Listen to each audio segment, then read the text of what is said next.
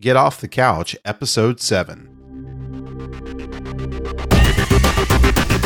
Hi, I'm Matthew Hinman. In 2013, I lost over 60 pounds cycling and eating better. Unfortunately, I gained back about half that weight in 2014. This podcast is my journey toward losing that weight through cycling, better nutrition, and healthier living. I hope that my journey will inspire you too to get off the couch.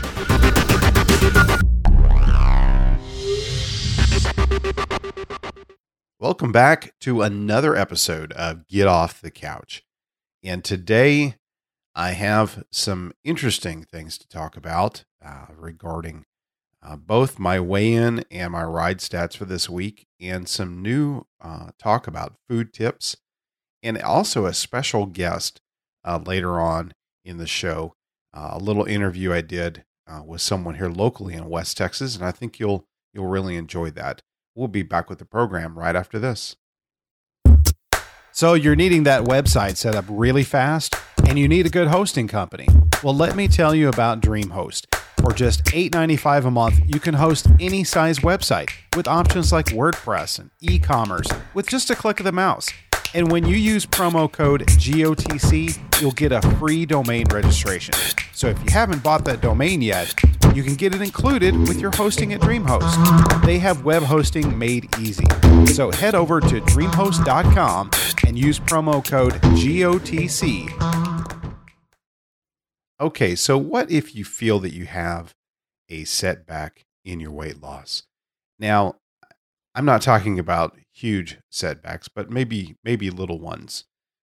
Maybe you realize that in the past week, you gained a little bit rather than losing.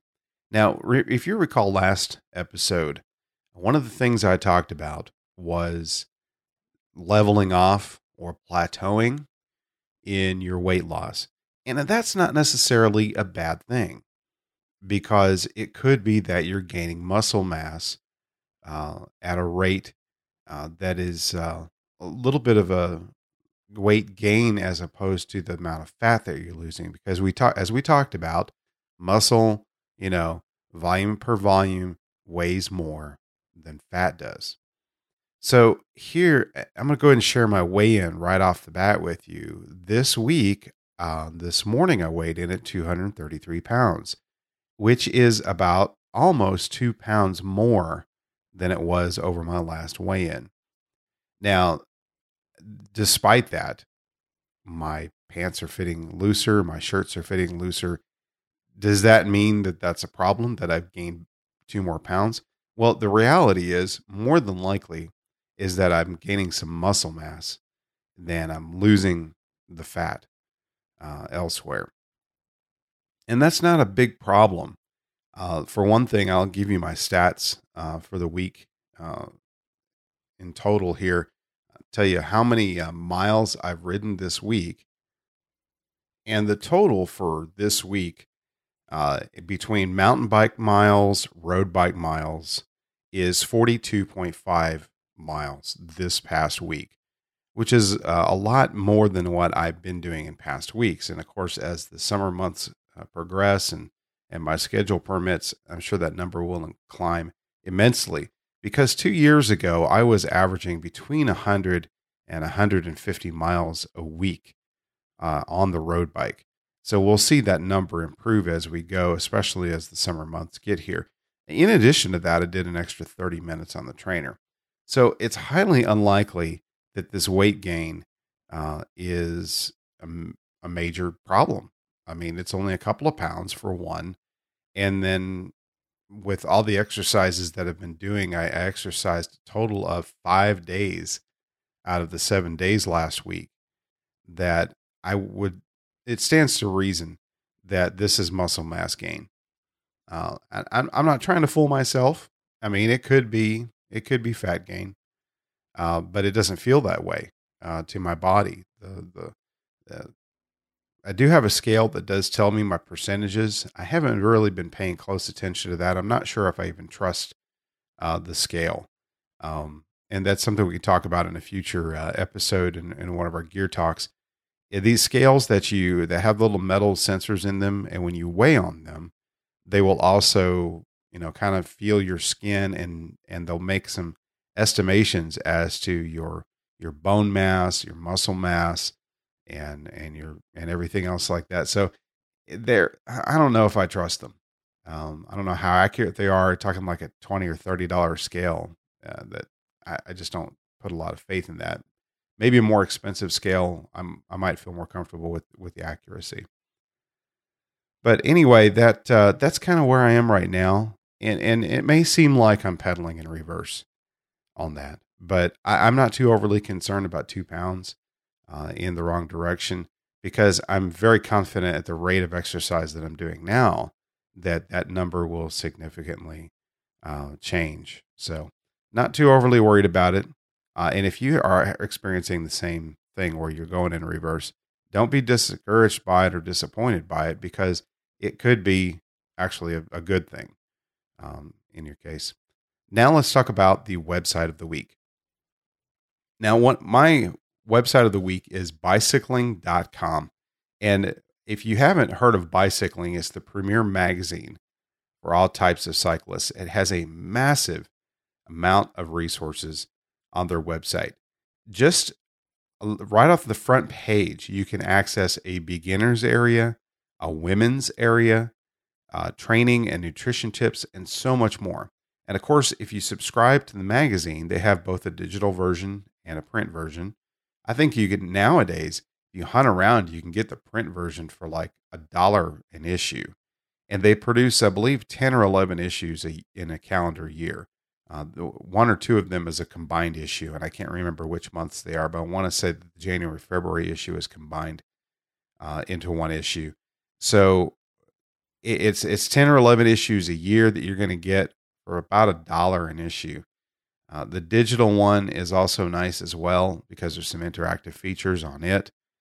So I would check that out. The magazine itself is great, but their website just has a ton of information, especially for beginners. So get in on that. I think you'll really enjoy it. Now let's talk about my app of the week. Now, my app of the week, I've only tested it out on iOS, but I think they also have it available on Android. It's called Daily Carb. Daily Carb. And the cool thing about this app, it is just another food logging app, but it really focuses on the carbohydrate intake. It has a pretty good database built in to find different foods. You can also create custom foods, which is good for those of you who cook from fresh ingredients, and I really advocate that anyway. It allows you to track glasses of water just with a tap. And typically a glass is considered 8 ounces.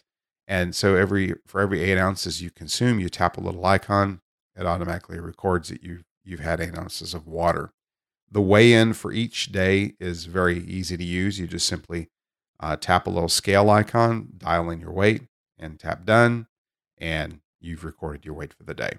So it's a really nice app from that perspective. Now, the thing about this, in comparison to many of the other apps out there, is that some of the features that other apps have, they are in-app purchases in Daily Carb. And that includes things like recording your exercise for the day. They have a section under More called Purchase. And under Purchase, you have these little 99-cent add-ons you can do, like exercises, glucose and insulin calculator, blood pressure, lipid panel, medications, reminders. And then they have, I think, a package deal where you can get all of them for about $3.99. So it's a free app, but if you want to get some of the benefits, you'll have to pay a couple extra bucks to get all the goodies that go with it. But other than that, it's a nice, easy app to use. For those of you who are tracking by carb, I highly recommend Daily Carb. Now for my gear of the week. And I'm going to talk a little bit about saddlebags. In particular, the brand I like is Topeak, and it's spelled Topeak. Now, I use the Aero Wedge, the small version of it, on my road bike. I love this little bag. I can pack so much into this little tiny one. I have a multi-tool, 2 replacement tubes, a CO2 inflator, and 2 cartridges, and it all fits in that little tiny bag directly underneath the saddle of my bike. And on top of that, it's got this neat little strap on the back of it where I clip my SIGO light, my little red flasher SIGO light on the rear. So it's a very functional. It's easy to take off the bike if you need to. Disconnect it from the seat post. It's just a couple of clips and a Velcro, and you're released. It's also easy to open and close to get access to what you need for your flat kit, or whatever you plan on carrying in it. I carry my flat kits in it. I think it works well for that. But I think you'll like the Topeak Aero Wedge. It's a great saddlebag. They're not expensive. You can buy them at almost any bicycle shop or online retailer for bicycle equipment, and I think you'll really like it. Now, we're going to have a breakaway here from the norm, and I've pre-recorded here a special interview, and we're going to hear that right now, and then afterwards we'll get into food talk. Well, my guest today is Steve Mitchell. He's the mountain bike director for the Permian Basin Bicycle Association. Welcome to the show, Steve. Yeah, thanks, Matt. Glad to be here. Glad you invited me over. Yeah, a lot of folks think about mountain biking, and immediately they come up with this image of a mud-splattered young rider flying over impossible obstacles or racing down this near vertical descent. Is that really what mountain biking is all about? Well, that's the glamorous part of it. That's what the kids like to see. That's what usually gets on the airwaves. But in reality, there's riding for everybody. There's beginner rides, intermediate, and then there's the more advanced technical ride. Really, riders of pretty much all ages, once they can ride a bicycle, and all the way up to, we have riders as old as 75 years old out there riding. So, yeah, it's really for all ages and all levels of all skill levels. How would you classify, I know being out here in the Permian Basin, there's pretty much one place to go, and that's the Odessa Mountain Bike Park. Would you classify that more as like cross-country style riding, right? Yeah, absolutely. That is cross-country style riding. We don't have a lot of topography out here, so the terrain is limited. Basically, it's a single-track trail, and it's not the majority of it's not real technical, meaning not lots of big drops, big climbs, and so that would be a cross-country type ride versus a free ride or an enduro ride. I know for me, I've done the beginner route a couple of times out there, and I ventured into the intermediate section a little bit the last time I was out there, and I came across some drops that were a little intimidating. I actually found a couple I turned around on. Yeah. Felt a little uncomfortable. The steepness followed by an immediate sharp turn. Exactly. Yeah, the green trail is our, we've got it painted green. That's the beginner trail. Mm-hmm. We actually painted it the same color scheme as a ski area. So green is beginner, blue is intermediate, and black is the advanced. And then we actually have some red out there that's big drops, and I'd avoid only the expert. I mean, I would tell only the experts to do that. Oh, absolutely. But yeah, the blue trails are in that area where you're going to run into obstacles that might be a little tough, and I just recommend you get off your bike and walk that until you're comfortable with it. I see. So how easy is it for someone to, if they're thinking about getting into this sport, again, we said it was really for all ages.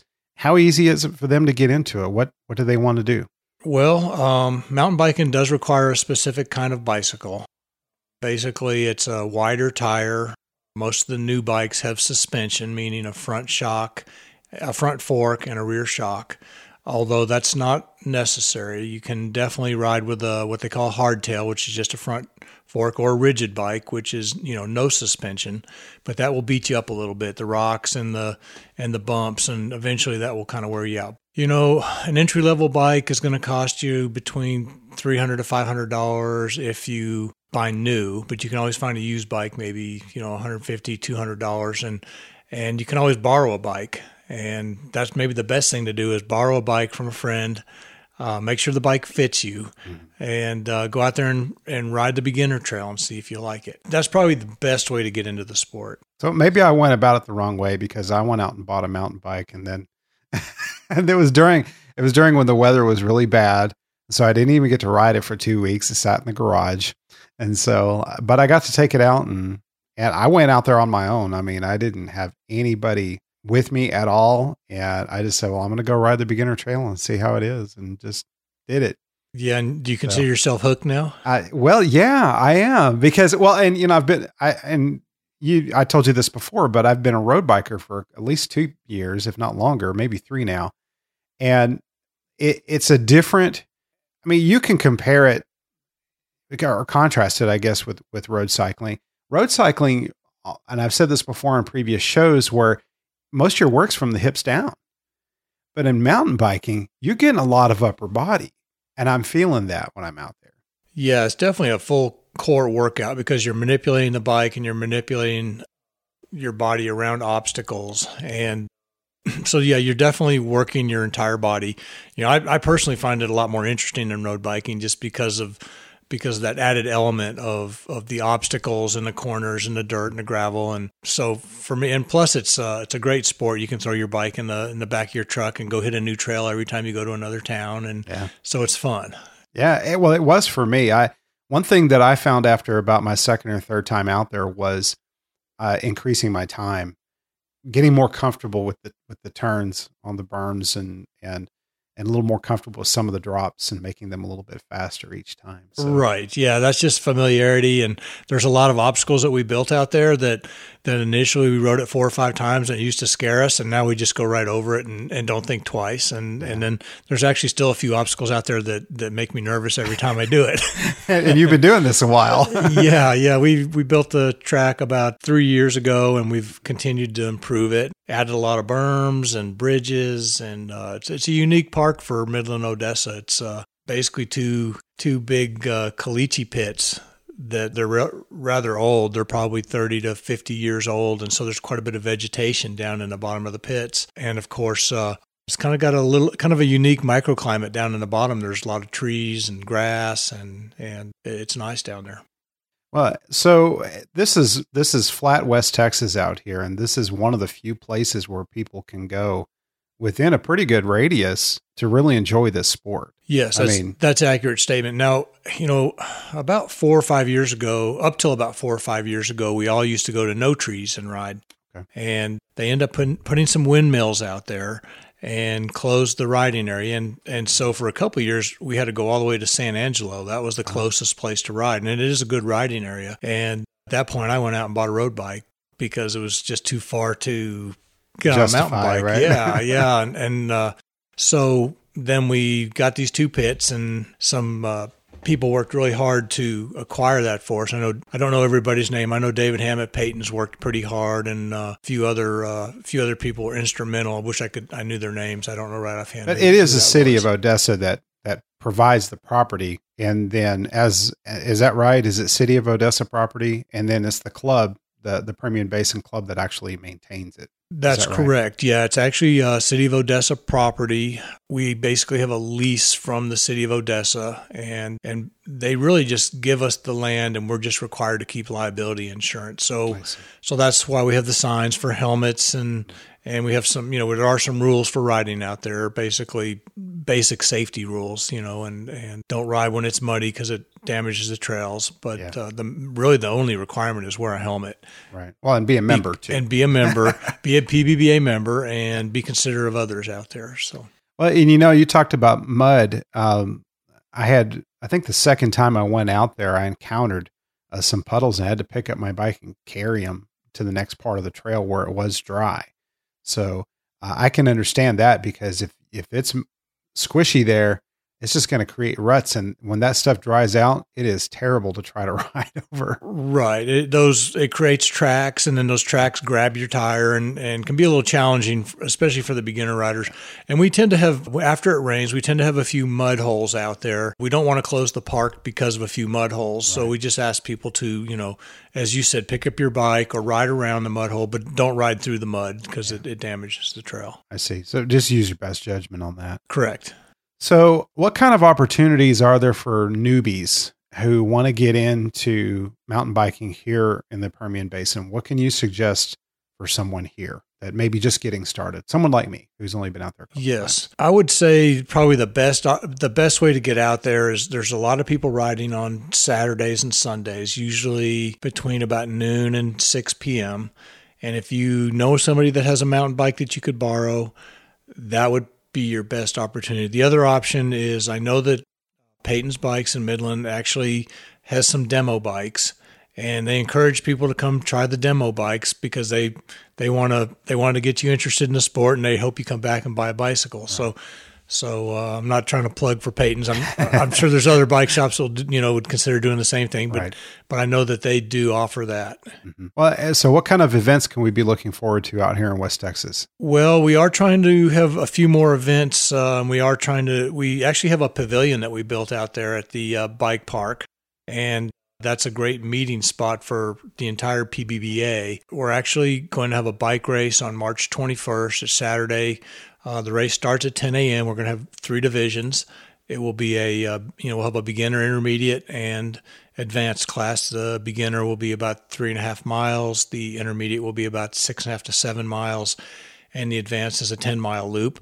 And we're going to serve cheeseburgers and drinks and have a nice little get together afterwards. And I encourage everybody to come out there and try it. The beginner loop's very easy. If you can ride a bike, you can pretty much ride the beginner trail. It's not that difficult. I see guys out there with their sons, 6-7-year-old sons out there riding. So that's one event that we've got coming up. Mountain biking's not as much of a group sport as road riding, although people generally are very friendly and are encouraging others to ride and are always willing to give pointers and tips and show you where the trail is. And generally on Saturday afternoons around 1 or 2 o'clock, there'll be quite a group of riders out there. And if someone's a beginner and would like some help, there's almost always someone willing to help. Good. You could certainly contact the PBBA if you would like to meet someone out there and have someone show you the trails. Okay. And I might mention too that for anyone out here in West Texas, that the Permian Basin Bicycle Association has both a website at pbbatx.com, and they also have a Facebook group called Friends of the Permian Basin Bicycle Association, where there's a lot of current information. And if someone wanted to post in that Facebook group asking for help, that I'm sure they would get a call out from there. Well, the last thing I want to ask you about is for new riders, what kind of safety tips can you give for someone who's going to be out there on a mountain bike? Sure. Well, first and foremost, invest in a helmet. There are rocks out there, and some of the corners have loose debris on that. So that's probably the most treacherous part of the trail, is going around a corner, hitting some loose debris, not being balanced properly, and you may fall down and scrape a leg or an arm. So definitely wear a helmet. Second of all, I think wearing gloves are important. They'll pad the bumps. You won't get the blisters. And if you fall, you've got gloves on. A lot of people like to wear elbow guards as well. Knee guards are a little bit cumbersome when you're pedaling, but some people wear those as well. The other thing I would recommend is that when you come up on an obstacle you're not sure of, slow down or stop and walk past it until you get more and more comfortable on the bike, and then you're willing to try that.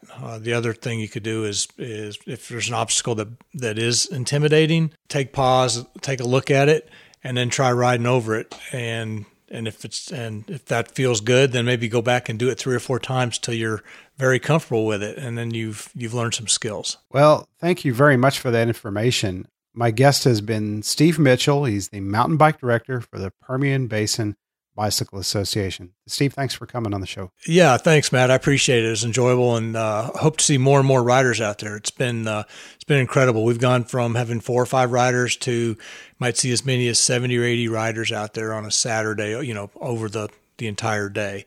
And it's becoming more and more popular, and there's lots of young people and old people and everything in between. We'd like to get a few more female riders out there. It's right now it's dominantly it's about 90% guys out there riding, but we're starting to see a few more women out there riding. So you hear that, girls? Get out your mountain bikes, go join your boyfriends and husbands out there, and let's change those ratios. Yeah. All right. Thanks again, Steve. Yeah. Thanks. Appreciate it, Matt. It sure was nice having Steve Mitchell on the show this week. He's very knowledgeable about bicycling in general, but he is really knowledgeable about mountain biking. So it's great to have him on the show and have him talk about mountain biking out here in West Texas. And of course, if you're not in West Texas, if you're just, in another area where maybe mountain biking is way more exciting, maybe you're in Utah Or maybe you're in an area where you think it's just not exciting at all and you've got something really flat. Maybe you're in parts of Oklahoma or Kansas where there's just nothing at all. Still take advantage of getting outdoors and getting on your bike and just, enjoy the outdoors. I think you're going to love it regardless.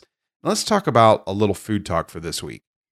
Now, one of the things that I've been taking every day for at least 2 years is beetroot. And I'm not a big fan of beets, as in the fresh food beets. I don't like them. I don't like their flavor. It's something I've just never really enjoyed. However, I know the nutritional benefit of this particular plant. And so the beet is really starting to gain popularity as a sort of a superfood, if you want to classify that. And it may be a little bit of hype. A lot of the foods out there are considered superfoods just because of the fact that they have a low calorie count, or maybe they possess a high rate of antioxidants in them. And beetroot, beets, the juice from beets, allegedly they can improve athletic performance. They can lower blood pressure and increase blood flow. Now, there are a lot of new products that are incorporating this in their juices and drinks. But these beets, sometimes they're called table beets. They come from the same family as sugar beets. And I'm pulling this from an article on Medical News Today, which asked, what are the health benefits of beetroot? Now, they use it in the manufacturing of certain types of sugar. But normal beetroot, you don't extract sugar from that, from common beetroot. So get this, in a cup of raw beets, you have 58 calories, 13 grams of carbs, which breaks down into 9 sugars and 4 fibers, and 2 grams of protein. It provides you only about 1% of vitamin A and 2% of calcium, but it does give you 11% vitamin C and 6% of iron. It's also a rich source of folate, manganese. It has thiamine, riboflavin, B6, a plethora of other vitamins and minerals in there. But here's the thing. Beets are high in dietary nitrate, which is believed to be the reason why many of the potential health benefits of beetroot are being studied. Now, let me kind of highlight some of the big bullet points that they had in this article. The possible health benefits are that it's how much, I'm trying to put it the right way here, but studies indicate that increased consumption of plant foods like beetroot decreases the risk of obesity and overall mortality, diabetes, heart disease, and promotes healthy complexion and hair, increased energy, overall lower weight. Now, you can say that for just about anything out there that's been classified as a superfood. So I'm not going to hype this up from that perspective. I am going to tell you what has been said from an athletic point of view about beetroot. Now, I buy beetroot in the concentrated capsule form, and the only place I've been able to find it is Puritan's Pride. Now, there may be other dealers. I've gone into GNC, I've gone into Vitamin World, and none of them have beetroot concentrate in a capsule form. Again, I'm a guy who doesn't like beets, but I want to get the benefit of taking beetroot. Now, allegedly, from what I hear from just other articles on exercise and athletic performance when taking beetroot, is that it does improve muscle oxygenation during exercise and can literally reduce the amount of oxygen needed to perform the same level of exercise with those particular muscles when you're taking beetroot. Now, here's the paragraph. I'm going to read this word for word from the Medical News Daily here. Beetroot juice supplementation has been shown to improve muscle oxygenation during exercise, suggesting that increased dietary nitrate intake has the potential to enhance exercise tolerance during long-term endurance exercise. Quality of life for those with cardiovascular, respiratory, or metabolic diseases who find the activities of daily living physically difficult because of lack of oxygenation could be improved. Beetroot juice improved performance by 2.8%, or 11 seconds in 4-kilometer bicycle time trial, and 2.7%, or 45 seconds in a 16.1-kilometer time trial. That's kind of a big deal. If these studies have any ring of truth to them at all, 2.8%, 2.7%, that's a big boost in a long tour. If you're in a sprint, that can mean a significant increase over the competition if you're competing, or if you're just maybe to improve yourself. That's an incredible difference there. So something to think about. The beetroot, if you like it, the juice, buy the juice and drink it. If you like the beets themselves, you're going to need to consume quite a bit in order to see the benefits. But the concentrate, to me, is the best way to go. Now, one more thing, it concluded the article with some potential health risks of consuming beetroot. Now, everything has its risks, especially if you're not consuming it in moderation. But here's the thing you might want to be concerned about. It says if it's improperly stored, nitrate-containing vegetable juices may accumulate bacteria that will convert nitrate into nitrite. And of course, that contaminates the juice, and high levels of nitrite can be potentially harmful if consumed. See, if you have a high nitrate diet, not nitrite, it can also interact with certain medications such as organic nitrate, nitroglycerin, or nitrite drugs used for angina, sildenafil citrate, tadalafil, and vardenafil. So that is one side effect that you really, if you're taking these drugs for heart condition, you may want to stay away from beetroot. Beetroot juice in particular may cause red urine or stools when drinking it, so you want to be careful there. Just want to make sure that it's part of an overall good pattern of eating that makes you healthy. And if you're having heart conditions and you're taking these different kinds of medications, you might want to stay away from the beetroot this go round. Anyway, that's it for this week's show. I hope that you gained some good information out of this. I would love for you to join me again next week for another episode. I'll bring back my weigh-in again. We'll see if we've turned the dial back or not, or if we're still kind of gaining muscle mass, and hopefully have some great ride stats for you. The weather's looking good this week, and planning on getting outdoors a whole lot more.